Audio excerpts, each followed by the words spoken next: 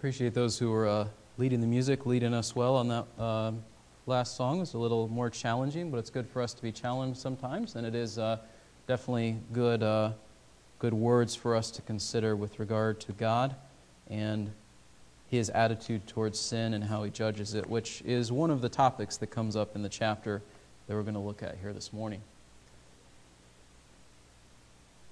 My body, my choice. I'm sure you've probably heard this slogan before. Perhaps you've encountered it as a feminist rallying cry to silence their opponents, much like the pagans shouting, "Great is Artemis of the Ephesians" in Acts 19. Perhaps you've heard it in the last 6 months, the story where someone tried to co-opt it as part of an anti-mask statement. You might chant the slogan because you believe it, or because you want to antagonize someone who does. Either way, it's false. Leviticus 18 clearly teaches us the opposite. It's not my body, my choice, but it is your body belongs to God. The great lie of our day is that ignoring God's ownership of our bodies gives us freedom. Instead, it brings, according to this passage, death and misery. So let's explore these ideas further. First of all, following God's statutes about your body brings life. Now, I want to make clear that I am not saying we are bound by the Old Testament law to follow it because we have been freed from the requirement to follow the law by the coming and the death and the perfect life and ministry of Christ. That being said, because God does not change, the principles that we find in this passage don't just suddenly disappear because Christ has fulfilled the Old Testament law. And so there's that tension. We are not necessarily experiencing, for example, the consequences of disobeying chapter 18 that are found in chapter 20, the death penalty, because we're not part of the nation of Israel. And yet, for us to then go to the other extreme and say, well, just because there's no human government that necessarily punishes these things today, that let's forget about them and God doesn't care about them, would also be a lie. And so with that as the backdrop, let's consider what this passage says. Following God's statutes, first of all, about your body brings life. We saw this in verses 1 through 5. It demands clear commitment. Why is that? Because there's a choice that's being made. God said, don't do what they did in Egypt, where you came from, and don't do what they're doing in Canaan, where you're going, because both of them are unacceptable to me. They're abomination in my sight. And so there has to be a clear choice not to do the things that the nations that they came out from were doing or the ones that they would encounter in the future were doing. Instead, they were to do what God required because He is their God. Verse 4, I am the Lord your God. And verse 2, I am the Lord your God. So why do we do what God says? Because if He is our God, we have a relationship with Him, we want to please Him, we love Him, and so forth. So, it demands a clear commitment. It's not going to happen by accident because the reality is when you are immersed in a particular culture, it is very easy for you to adopt the attitudes and thoughts and the practices of that culture. So for you to go against that requires a choice, a commitment, a decision on your part that you follow through on. Following God with regard to these principles about your body also leads to life. Verse 5, keep my statutes and my judgments by which a man may live if he does them. And obviously, man is the word used specifically, but generally, by which a person may live, right? How is this? Well, in their context, that was because in Leviticus 20, ignoring the statutes led to the death penalty. They were to be cut off from their people.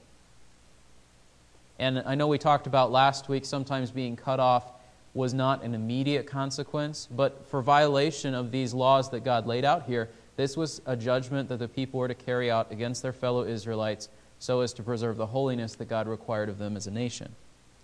And beyond just the immediate threat in their situation and in their nation of death, there is the broader principle that I think we still ought to understand today, which is that God rewards obedience, and obedience also protects from many evils. So when He says, by which a man may live, there is clear association between obeying God and long life throughout the Scriptures. One of the clearest examples of this would be, children, obey your parents that it may be well with you and you may live long in the land the Lord your God will give you, right? Not in every case is the opposite of a command true, but in this case it is. There is the implication that if you disobeyed your parents, it would not be well with you and you would not live long on the land. How do we know that? Because of the penalties that we're going to see in chapter 19 associated with dishonoring parents and so forth, right? And even today, there's just the practical reality that someone who disobeys and ignores what their parents are telling them, obviously if parents are telling you to sin, you can't do that. But 90-95% of the time, parents are not telling their children to sin. They're doing things because, however imperfectly, they are trying to do what's good for them, right? And if a child says, well, I don't care that you're trying to do this thing that's good for me, I'm going to go my own way, what ends up happening? Sometimes nothing, sometimes something severe, sometimes even death as a result of ignoring wisdom and counsel and advice of parents, right? And so in the sense that it protects from many evils, God both rewards obedience, generally speaking, and the protecting from many evils. There's all sorts of things that maybe your parents have experienced or are aware of that you don't know about or you haven't experienced, and they want to spare you the heartache of what they've gone through. And in a broader sense, God as our Heavenly Father says, if you go down this road, here's the death and destruction and misery it's going to lead to, and I don't want that for you as my people. You can experience life, or you can experience death. You can experience joy, or you can experience misery. What happened with the Israelites, just thinking back through their history? They ignored what God said, and they experienced death and destruction and misery. Why? Because we reap what we sow, God doesn't change, and the way that the world works is not an unpredictable sort of thing. If you do this, here's what follows. If you do this, here's what follows. Are there occasionally exceptions? Yes. Are there occasionally people who, as the book of Ecclesiastes wrestles with, are wicked but live long on the earth? Yes.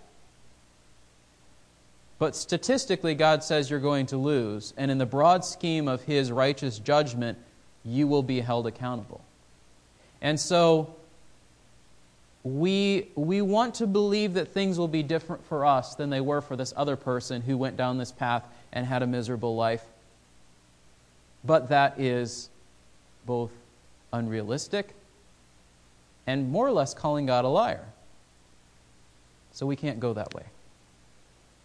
So following God's statutes about your body brings life. Now the middle part, which we did not read in our scripture reading, but I think you'll understand as we go through this, the next point, which is that following God's statutes about your body is complex. This is verses 6 through 23. The first thing of what it says here is with regard to how we use our bodies from the fact that God made us male and female and the fact that males and females interact in particular ways. God has said that that is supposed to be in the context of marriage, a lifelong commitment, a leaving of father and mother according to the book of Genesis, a joining of a man and a woman in marriage with a commitment.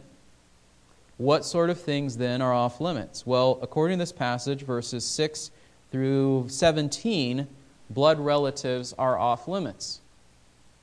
You are not supposed to, in the Israelite situation, you are not supposed to marry, for example, your mother.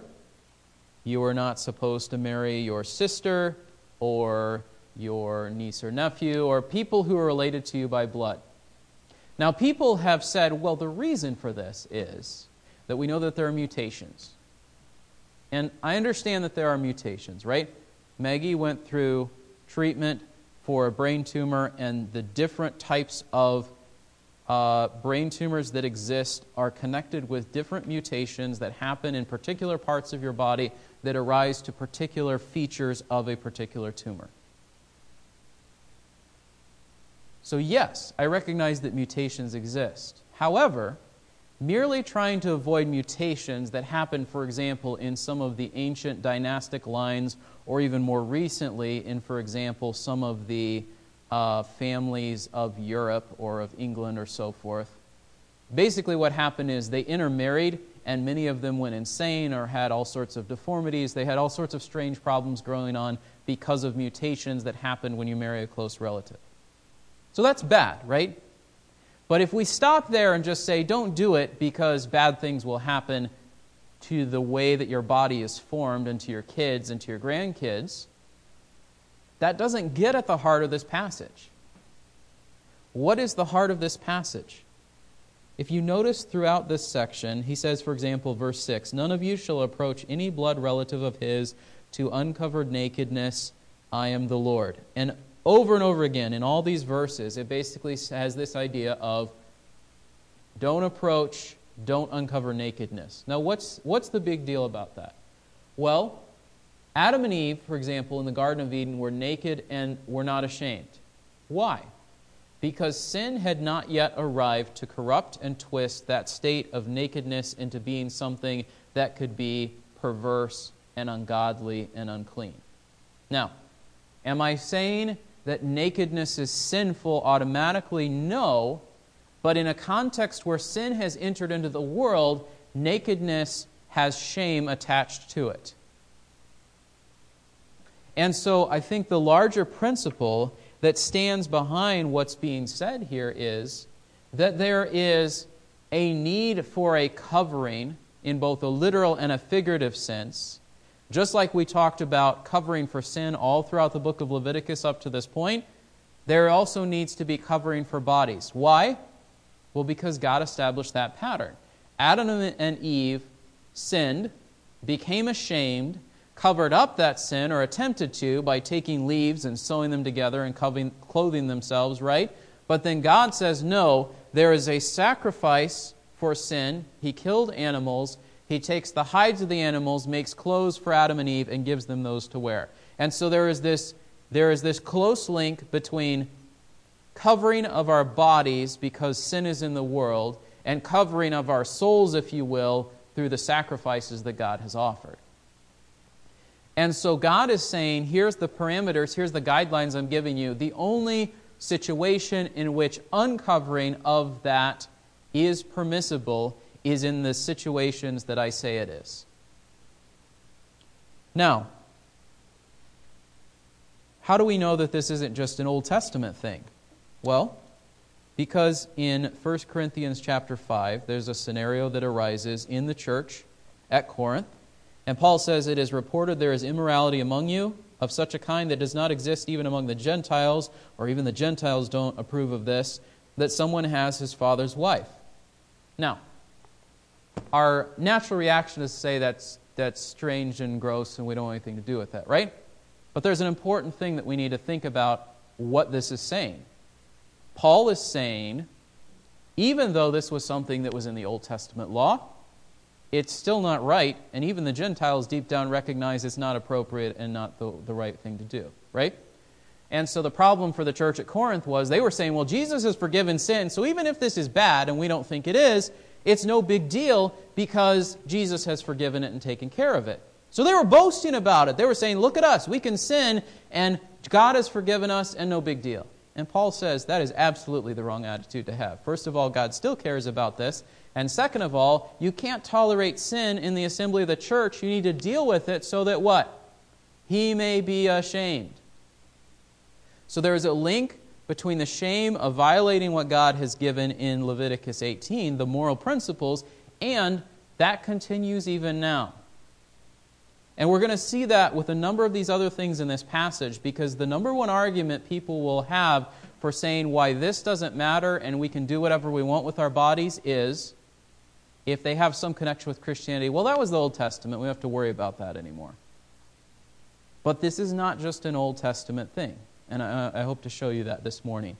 So the first thing we see here is that blood relatives are off limits. Now, much has been made about which things are in this list and which things are not.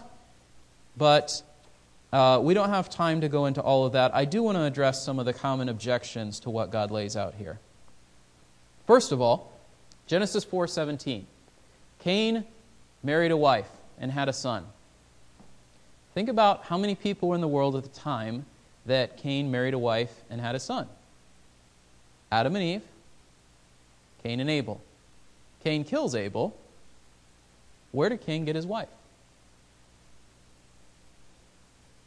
He had to have married his sister, because there were no other people alive in the world at that time, unless we say that the creation account is false or that God just magically created a bunch of other people we don't know about. Cain married his sister. Okay? So then the second thing. What about like Abraham and having more than one wife? Because that kind of ties into this too, right? Now technically what Abraham did didn't violate what's laid out here, but what Jacob did was a violation of it. Why do I say that? Well, for example, verse 18, "You shall not marry a woman in addition to her sister as a rival while she is alive to uncover her nakedness." So technically, Abraham did not violate at least verse 18, but Jacob did, right? Because Jacob married Rachel and Leah, sisters together. Was that okay? Well, how did it work out for Abraham and Hagar and Sarah? And how did it work out for Jacob and Rachel and Leah and Bilhah and Zilpah? Disaster. And so if we just look at the consequences that flowed from their decision to do that, I don't think that we would conclude, well, God was fine with this and everything was, they lived happily ever after, right? Because that's not what happened. Sarah mistreated Hagar. There was rivalry between Ishmael and Isaac. Those families, that rivalry continues even until this day between all the nations on the Arabian Peninsula and in that region and the nation of Israel. That continues today. That conflict in the Middle East has been like the thing that people have been trying to fix for centuries, and it hasn't happened. Think about Jacob's family. Jacob's family has all of these brothers as rivals with each other, right? So much so that they're like, yeah, we'll probably kill this one because we really hate him. I think that we can see by the way that that story develops that if Jacob had exercised self-control and been content with Leah despite the fact that Laban tricked him when he married her, Joseph probably wouldn't have been sent down to Egypt. And then we'll be like, but God wouldn't have provided for them and all these. Just because God uses it and fixes all the ways that all these people messed up doesn't justify their sinful actions, right? What was God's plan for marriage from the beginning? God's plan for marriage from the beginning was one man, one woman for life. The man shall leave his father and mother, be joined to his wife, they shall be one flesh. That was God's principle and God's command. We see this repeated by Jesus in Matthew 19, verse 8, where he says, in the context of a discussion of divorce, it was not this way from the beginning, but Moses permitted you to do it for reason of the hardness of your hearts. Here's what God's plan and principle was from the beginning. One man, one woman for life. Right? So that was what God laid out. Why is this important? Why can we not just do whatever we want? Because marriage, as we find out in the New Testament, is supposed to be a picture of the relationship between Christ and the church. And I want to be careful because sometimes we think that's just something that appeared in the New Testament, but there's a lot of language in the Old Testament that describes the relationship between God and His people Israel in marriage sort of terms. So this is not a new concept when we come to it in Ephesians 5. It's a theme all throughout the Old Testament. One other thing that I think I should mention in terms of addressing this question of why was there not an immediate death penalty for marriage to blood relatives in Genesis? Why was there not an immediate punishment for Jacob marrying Rachel and Leah other than their lives falling apart? I think the answer is in part found in Acts chapter 17. Acts chapter 17, Paul's preaching to a bunch of pagans, some of whom would have been okay with the things that this passage forbids. And he said to them that God was, verse 30, overlooking the times of ignorance, but now declaring to men that all people everywhere should repent. There seems to be a measure of patience that God showed toward the sinful actions of people and a gradual unfolding of revelation of what God is saying. And so in connection with that, God didn't change His mind, but He also didn't say everything all at once of what He wanted people to be and do. Now, we could argue He did say, here's what I want you to do, because He laid out the pattern with Adam and Eve. But then people went away from that pattern, and God showed patience with them. We'll talk more about that here in a few moments. So, in terms of parameters for who you can marry, blood relatives are off limits. That's the basic principle from this section. There is a challenging verse in verse 19, and I would basically sum it up this way. Even marriage requires some self-control. There are times when it is appropriate for a husband and wife to come together, and there are times which, in principle, this says they are not. Perhaps there's a connection back to the blood and life idea from Leviticus 17, but I want to point your attention forward to the New Testament primarily. When we come across a verse like verse 19, and why would he forbid a physical relationship between a husband and a wife when they're legitimately married? Well, I think there's some principles in the New Testament that help us to understand this. 1 Peter 3:7 says, "Husbands, dwell with your wives in an understanding way." And even though there is a right and appropriate being one flesh relationship between a husband and a wife, there is also, I think, a recognition that there are times when a husband needs to exercise self-control.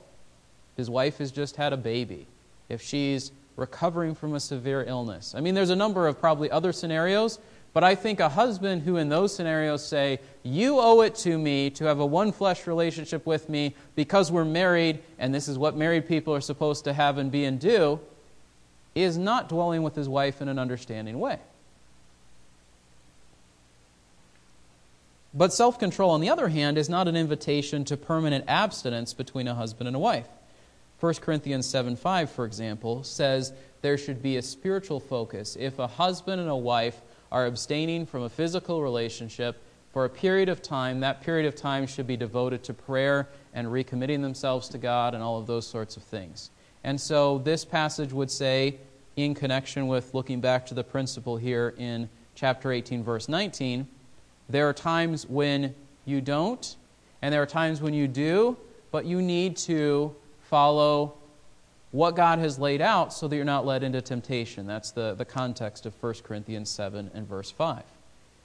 And so, when someone ignored and violated what God had laid out in verse 19 of Leviticus 18, I think that it was a potential safeguard against pagan practices that we may not be aware of today, but it also anticipates the principles of the New Testament. Dwell in an understanding way, exercise self-control, avoid temptation, show love in the way that God would have you to do in the context of marriage. And then we come to the verses that are even, people will argue about verses 6 through 19 just because they like to make fun of the Old Testament, but they really don't want to listen to what verses 20 through 23 say, because they condemn various people's lifestyles today. Pagan practices are strictly forbidden. Verse 20, you shall not have a physical relationship with your neighbor's wife to be defiled with her. What does this have to do with? Well, adultery in the Bible is often used as a symbol of idolatry. Going back to what I said a few moments ago, marriage is supposed to picture God's faithfulness to His people. When that is abandoned, for example, the sinful and just perverse actions of the nations of Israel and Judah, Ezekiel 22 and 23, Proverbs 6 and 7, the description of the adulterous woman, this is a clear violation of the principle that says marriage pictures God's faithfulness to His people. So why does God say don't commit adultery? What in the world does that have to do when the other three seem to be connected with pagan worship? Because adultery has a connection to pagan worship. It is a rejection of the faithfulness of a follower of God to follow the lack of self-control and the wickedness of the pagan peoples. Now, I want to point out that this is not just a woman's problem. Sometimes people, I think, have looked at the Bible and they've acted and said, well, the woman is always at fault when adultery happens. She led the man astray. That is absolutely not true. David sought out Bathsheba to commit adultery with her. There was an account I was reading recently of the grandson of a well-known evangelical preacher. And he said, oh, my wife committed adultery, and so in response to it, then I did too, and I made a mistake, but it was in response to what she did. Well, then it came out later that he was already committing adultery with another woman long before his wife did. He then married one of those women, I believe he committed adultery with, and he's now started a new church. And the premise of his church is, well, God uses broken people, which is absolutely true. But what's missing from that sort of scenario? There has to be repentance, right? There has to be an acknowledgement what I did was wrong, and there has to be a recognition that you can't be going back and forth between reconciling with your wife and marrying your girlfriend and then say, well, but all sins are forgiven in Jesus, because what does the New Testament say about that? Sin is forgiven in Jesus, but that doesn't mean you get to keep doing it the whole time, right? And we can be like, how could that person be such a wicked person? Examine your heart and your soul. There are many times when we know exactly what we should not do, and we do it anyway because we love sin more than God. And we need God's grace to root out that attitude from amongst us. But verse 20 says, your neighbor's wife is off limits. The Ten Commandments make this clear. The context of this passage makes it clear. And this is where I think we want to skip down to verse 22 and say homosexuality is wrong. But what we don't want to do, or what we often fail to do, is say adultery is wrong. Now, I think I've made this clear over the time that I've been preaching and conversing with you. I don't think that divorce excludes someone from serving in the church. And I don't think every sin that a person commits automatically excludes them from ever having any ministry in the church, right? But like in the example I just gave you a moment ago, if there is no repentance and if there is no godly reputation after whatever the sin is, there is a disqualifying aspect of that to serving in the church because it gives a bad testimony and perspective of God to anyone who's involved in that ministry.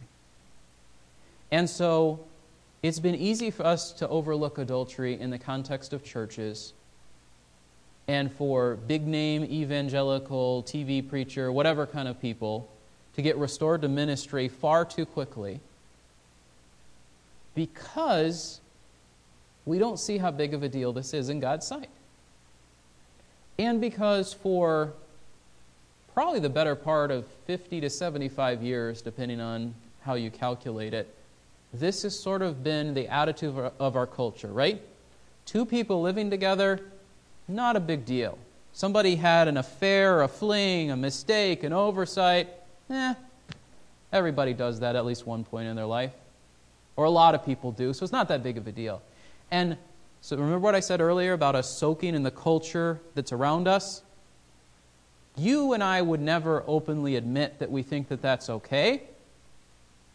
But as we consume secular media, as we have conversations with people around us, if we are not reminded periodically of what God has said is right and wrong, we're going to just sort of have this attitude that this is all fine because this is what people do, because this is what we see around us every day. Verse 21. You shall not give any of your offspring to offer them to Molech, nor shall you profane the name of your God. I am the Lord. This one doesn't seem to fit. The whole chapter is about how we use our bodies physically in the context of being male and female and a physical relationship in marriage and all of that. What in the world does worship of Molech have to do with this, right? Because there's this phrase in the Old Testament where it says people would pass their children through the fire to Molech. And we understand from history that basically what they would do is there would be this burning altar of Molech, and they would put their children on it and burn them alive as a child sacrifice to Molech in the hopes that Molech would give them increased fertility and other blessings, if you want to call it that. We see this, for example, here, Leviticus 20, 2 Kings, several passages there. What is the connection with what's going on here? Here's the connection. There was ritual prostitution connected with many pagan religions. A woman or a man would give their body in service to the god and other people would come and have a physical relationship with that person, which should only happen in the context of marriage, what's the inevitable result of that? Children. What probably ended up happening then after that? It's not an advantage for that person who's in service to their pagan temple to have children running around. So many of those children are going to end up getting sacrificed again. And the cycle repeats. We think this doesn't happen today. And I'm not trying to harp on the subject of abortion, but I think it's very relevant here. When you say, I can do whatever I want with my body, my choice, and you say, I'm not going to follow God's parameters where He says go and get married and then have a physical relationship with someone, but I go have a physical relationship with someone in whatever way I choose, and then a child results from it for whatever reason, and then you say, but here are all the things I want out of life, and you sacrifice that child's life so you can have what you want, there's a very clear connection back to the paganism we see forbidden in verse 20. Or rather, verse 21. Now, I think that we need to be sympathetic to women who find themselves pregnant for a variety of reasons. And I'm not saying that every person who's ever had a physical relationship with someone outside of marriage went into it knowing full well everything that they were doing and all the consequences of it. I think that would be foolish to assume that, right?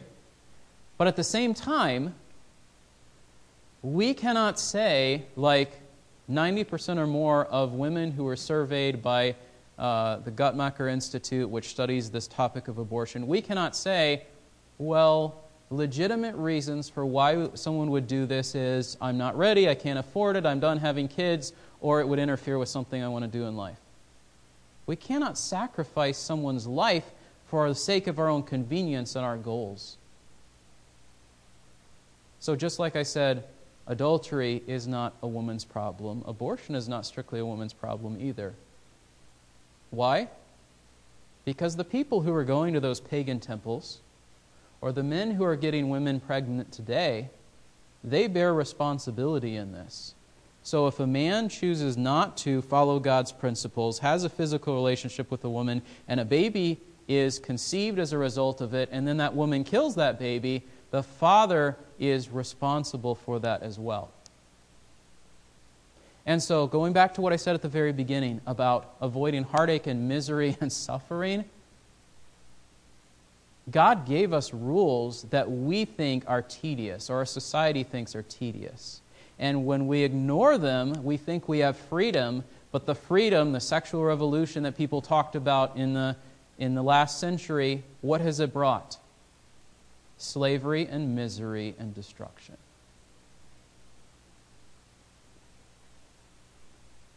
Verse 22. Verse 22, people want to argue about the way that it should be translated. Traditionally, it's been taken basically as forbidding homosexuality generally. God said a man and a woman get married and have kids in the context of a loving lifetime relationship in God's sight. And there have been people throughout history who have said, no, we want it to be a man and a man or a woman and a woman. And so it is possible, I will allow that it is possible in the grammar of the verse that what's being emphasized here is not just generally the idea of same with same, man with man, woman with woman, but rather some sort of temple ritual. I think the grammar would allow that it's focused on some sort of temple ritual, which was not uncommon in pagan times, where a man would have a physical relationship with a boy in connection with temple worship. And if some of you are sitting here uncomfortably, I think we need to be uncomfortable with this, because we need to see that this is a problem. And here's where I would take that in connection with, what does it have to do with our church today? What is the history of the Roman Catholic Church in the last 100 years? Abuse of young children. We're not immune to that in the context of our churches. Now, I'm not saying that I'm aware of anything like that happening in our church. Please hear me. I'm not saying that at all. I'm just saying if we say, well, that's a problem for them over there and it couldn't be a problem here, I think we'd be foolish because sin is real, the Satan is at work in the world, and people's basic sinfulness is not different than it was when the book of Leviticus was written. So, what can we do as a church to avoid some of these problems? The trauma and the suffering that happens to someone who experiences that, and the continuing in sin and hypocrisy and hard-heartedness of someone who would perpetrate it. We have to set boundaries and have wisdom in how we do things like children's ministry. And so we have guidelines that are in place that we need to be following. And so, this is why it's important when regards to something like the nursery. This is why I would say, if we have a visitor, here's the tag. The tag goes to the parent. Here's why there's 2 people with kids when they're teaching them. Here's why we have a hall monitor or whatever else. These aren't just rituals or empty things we do to fill time because we want to do them. They're because we want to guard against people who would violate this passage and ruin their life and someone else's. So, broader application, however, even if this verse is specifically focused on a power dynamic where someone in control takes advantage of someone under their charge, which very well could be the meaning of the sense of this verse, it is very clear from the New Testament and from other passages in the Old Testament that God's not okay with homosexuality generally, just if this is not the main focus here in this verse. How do we know this? Because Romans 1 says, when you reject God, it leads to a misunderstanding of how you're supposed to use your body as male and female. It leads to a deliberate corruption of that. It leads to a degradation of that. It leads to further shameful practices. And so the person who would say, well, Leviticus is only saying don't take advantage of someone, but if a man and a man or a woman and a woman love each other, it's fine. Romans 1 argues against that because it says they are committing idolatry and rejecting God in order to get the point of saying this is fine. And there's a lot of pressure in our society today to not say that, to say, well, it has to be okay, right? Because if you love someone, how can you not want someone love the person that they love?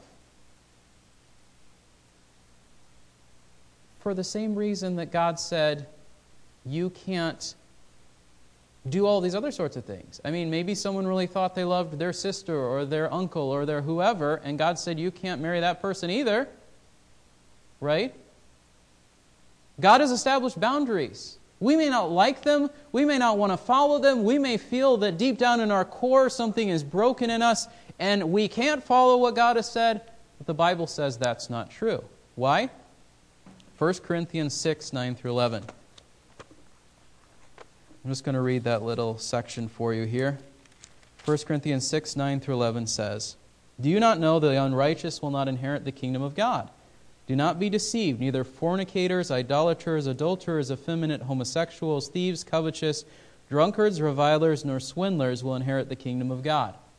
And then an important and a life-changing phrase that gives hope. "Such were some of you. But you were washed, you were sanctified, you were justified in the name of the Lord Jesus Christ and in the Spirit of our God." So if you think that you can't follow God because you're a thief, if you think that you can't follow God because you have homosexual tendencies, if you think you can't follow God because you are tempted toward adultery, if you think that you can't follow God because you have been a drunk, whatever it is, people who had been those things were now in the church at Corinth. Paul addresses them as saints, and he says, God has changed your life. Now, here's the tension. There are people today who want to say, well, God maybe helps people, but that person is still a whatever, right? So then we have this whole identity language. So here's the Christian homosexual. Well, we wouldn't say here's the Christian thief. We wouldn't say here's the Christian murderer. Why? Because we recognize those things are incompatible. I'm not saying this is an easy thing. This can be a lifelong struggle for people. This can be a huge work of God to work in someone's life. And the goal is not that someone who says, I think men and men is okay or women and women is okay. The goal is not for them to come over here and say men with women is okay and I'm going to get married. That might happen, it might not, if God persuades and changes their heart. The solution is not move from having a wrong physical relationship to move to having a right physical relationship. The solution is changing who you're worshiping from yourself to worshiping God, because Romans 1 says that's the basic problem. Because you did not acknowledge God, this happened. So you need to acknowledge God, whether or not you ever get married and have kids and have a normal, typical, stereotypical family, right? What about verse 23? Verse 23. Should not have a physical relationship with an animal to be defiled with it, nor shall a woman stand before an animal to mate with it. It is a perversion. And you say, why in the world would this be in here? Remember in Leviticus 17, verse 7, it says, they shall no longer sacrifice their sacrifices to the goat demons with which they play the harlot. It seems that part of the customs of the pagans were for there to be a physical relationship between people and animals in some sort of perverse enactment of what they wanted their God to do and provide for them. And you say, well, that would never happen today. It does happen in some parts of the world, and the application in our society would be that there are people who say, well, this idea of people with animals is just sort of like a fun thing. We're going to dress up and play along, and it's a normal thing. I mean, this person can say this is the thing that they like, and this person can say this is the thing that they like. And this verse says, no, you can't do that. I think we would also do well to examine our culture's hypocritical exaltation of the lives of animals and degradation of the lives of people. That's not a one-for-one for what this verse is saying, but let me explain that. You can have people who raise millions of dollars for a shelter for animals and care nothing for children who have no parents and are in need of a loving family. And if that is not a symptom of what's broken in the worship and the thoughts and the attitudes of our society, I'm not sure what is, right? And we may not go to the corruption of what this verse is specifically prohibiting, but if we're worshiping animals and downgrading people, we certainly share the same attitudes.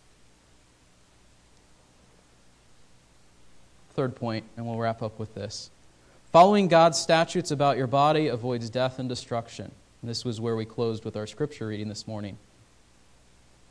Following God's statutes, first of all, avoids judgment of entire nations. Verse 24 and 25, by these things the nations I cast out before you have become defiled. The land has become defiled. I have brought its punishment upon it. It has spewed out its inhabitants. So what does God say flows out of ignoring the principles that He's given for His ownership of our bodies and saying, my body, my choice? Destruction of the land.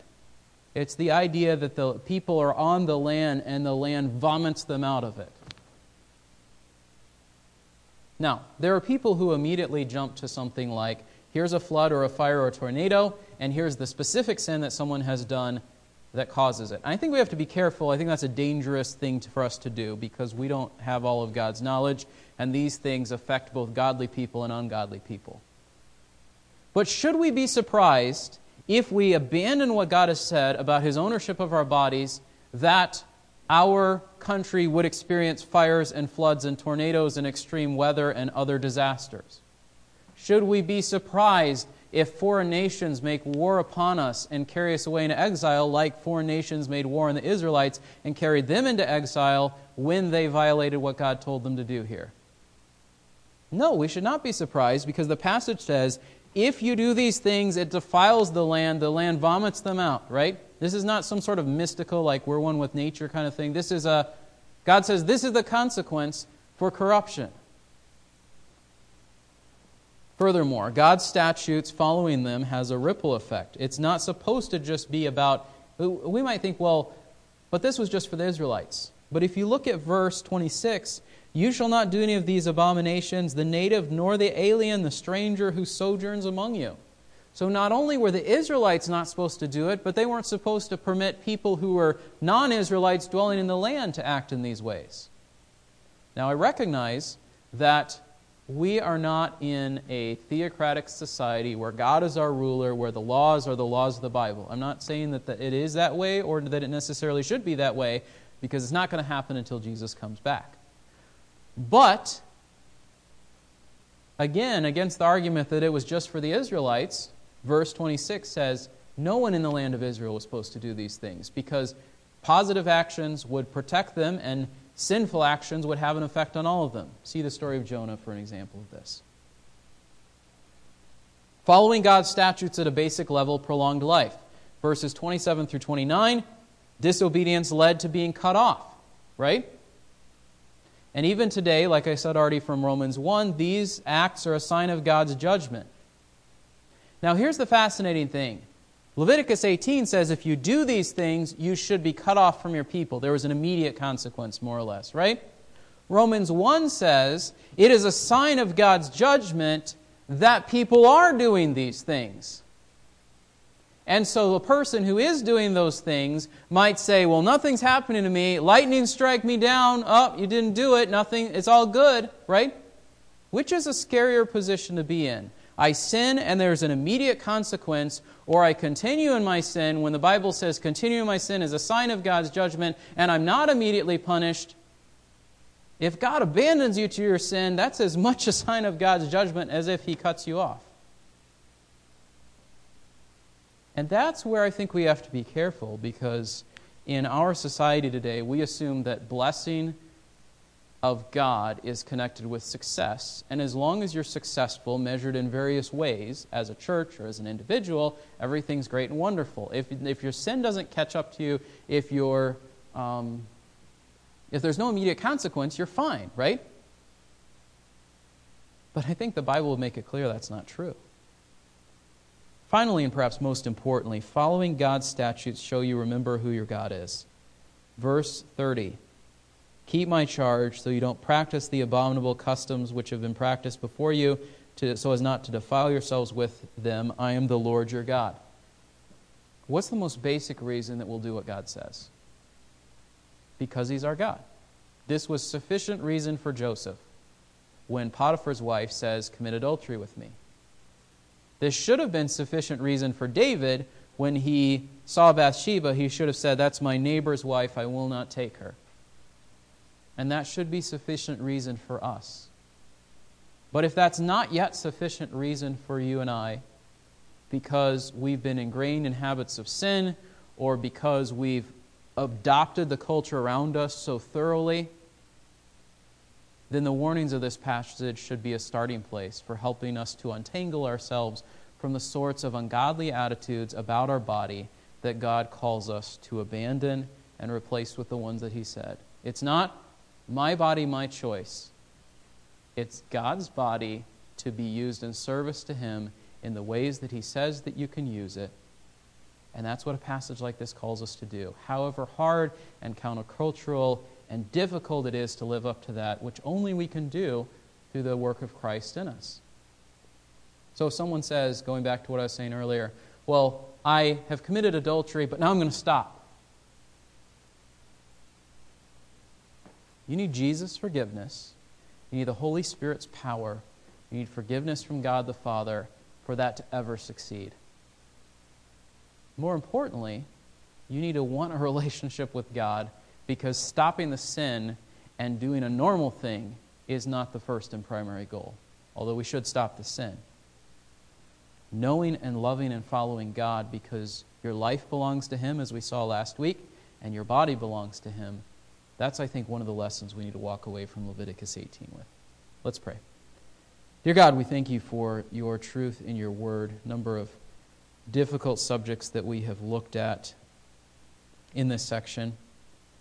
The basic question for us is, as we saw from 1 Corinthians 6, which side of this do we stand on? Are we living in these things that You have forbidden? Or do we, have we experienced the salvation, the forgiveness that You offer? are we those who will inherit the kingdom by your grace? Lord, we pray that that would be the true of all of us today. Lord, if there are things in our heart that we need to repent of, that this passage has revealed to us, Lord, help us to turn from those. Not necessarily even the most debased forms of the sins that this passage outlines, but even the attitudes and the thoughts that, no, I wouldn't do this, but it's okay. That it's so easy for us to have as a part of our thinking and our attitudes. Lord, our goal as we consider these things is not to use it as a tool to look down on people around us who are enslaved by these sins, but rather to see the misery and shame and suffering that they are experiencing and to take them the hope of the gospel. Well, we can only do that well, Lord, if we are living in purity and holiness before you. So we pray, Lord, you would help us to do that. We pray this in Christ's name. Amen.